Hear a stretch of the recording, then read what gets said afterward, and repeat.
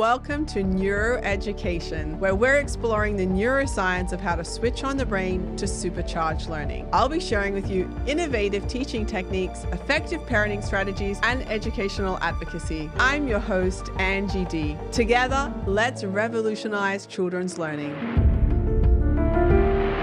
Hi, everyone, and welcome to our podcast on neuroeducation. Thank you so much for being here today. What is our current method of education?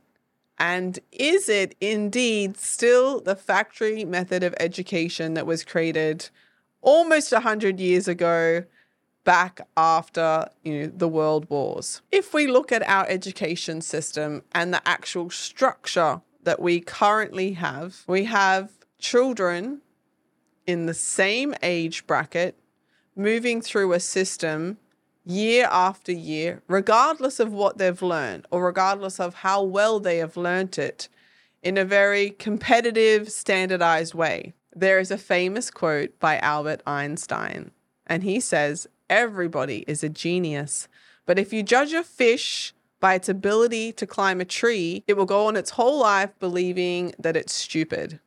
Now, we have so many fish just like this in our education system today. Some people say it's like trying to put a round hole into a square peg or a square peg into a round hole. And what we have is children that have so many talents, so many unique talents that are anywhere from creativity, arts, music, dance, drama. If you think about all of the facets that people do in this day and age, there are so many things that our children are capable of. And yet in school, when we test for academic intelligence, we're just testing for this incredibly small scale of what is actually a part of an intelligence of our human system. What we have is, by Howard Gardner's incredible multiple intelligences, show us that people can be talented in the area of music, in linguistics, talented in the arts, talented maybe, there are some of my friends that just love data and all they want to do is study their data. They love accounting. So everyone has these unique talents. But what we're doing is taking all of these talents and then testing them individually, and children that are incredibly brilliant and incredibly bright, that have so much to offer the world, go around thinking that they're stupid. And what does it do to their self-esteem? It breaks them. And as soon as you think that you're stupid and you have nothing to offer, you basically stop trying. And we have a lot of children out in our education system, in our schools, sitting down at tables and chairs, staring at the teacher who's telling their content. They don't believe in themselves. They've already been told they're stupid because the test that they took last week for some person in government who probably doesn't care less about the children showed them that they failed the subject and they're going to carry that through. Well, what we need to do is think about, here is our education system, which primarily favors English, maths, maybe science as the top 3 tiers of the height of excellence. And in Queensland, it's even worse because the arts, which we know are essential for innovation and the most important qualities in the 21st century, are not even counted in some of the year 12 subjects. If you take an art subject, sometimes it's not even counted towards your year 12 results. This is a travesty. And it's going against what we know is so important in our 21st century. What qualities do we need to succeed? What qualities do our children need to succeed in the 21st century? There are study after study showing us that creativity and innovation are our top 2 qualities that children need to succeed in education. And what we have is an education system that is asking children to read questions and regurgitate information. There's nothing creative or innovative about that. absolutely nothing. And what we need to do is to, I would say, revolutionize our entire education system to be able to put these two qualities of creativity and innovation on a pedestal back at the top of the priority of where it should be.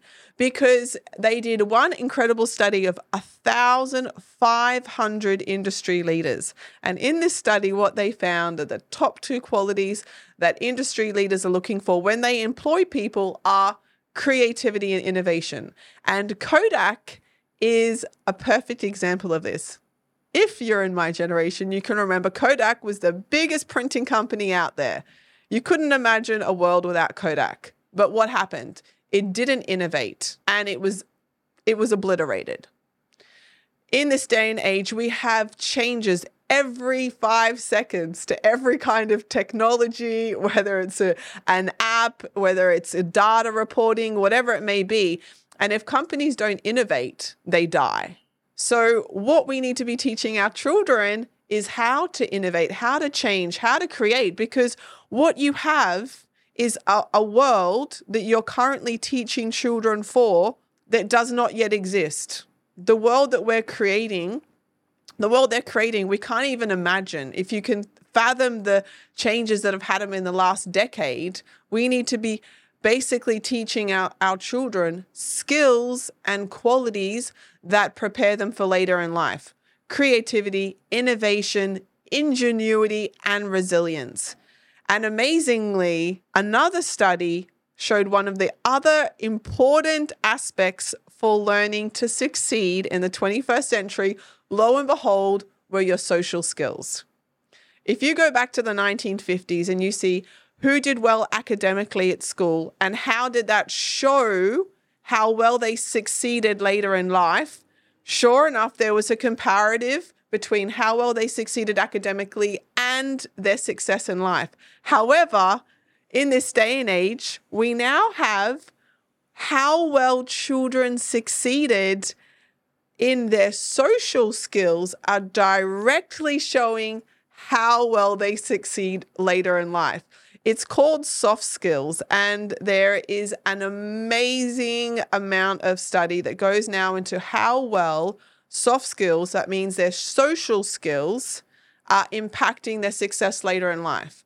If we look at our current method of education, 30 kids, 30 tables and chairs, doing the same thing at the same time, listening to information, reading information, and regurgitating information, literally the lowest form of teaching and the lowest form of learning. We need to look at how that has to change.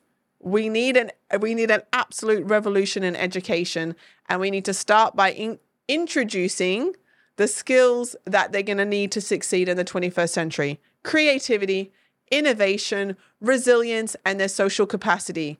So we need to get children talking, and we need to get children creating and succeeding for the world for which they're to create. Thank you so much for joining me on this episode. Please subscribe. The best thing you can do for our podcast is to give us a review on Apple Podcasts or on Spotify. Subscribe on YouTube, and all the links will be down below for more information. Thanks again, and see you on the next episode.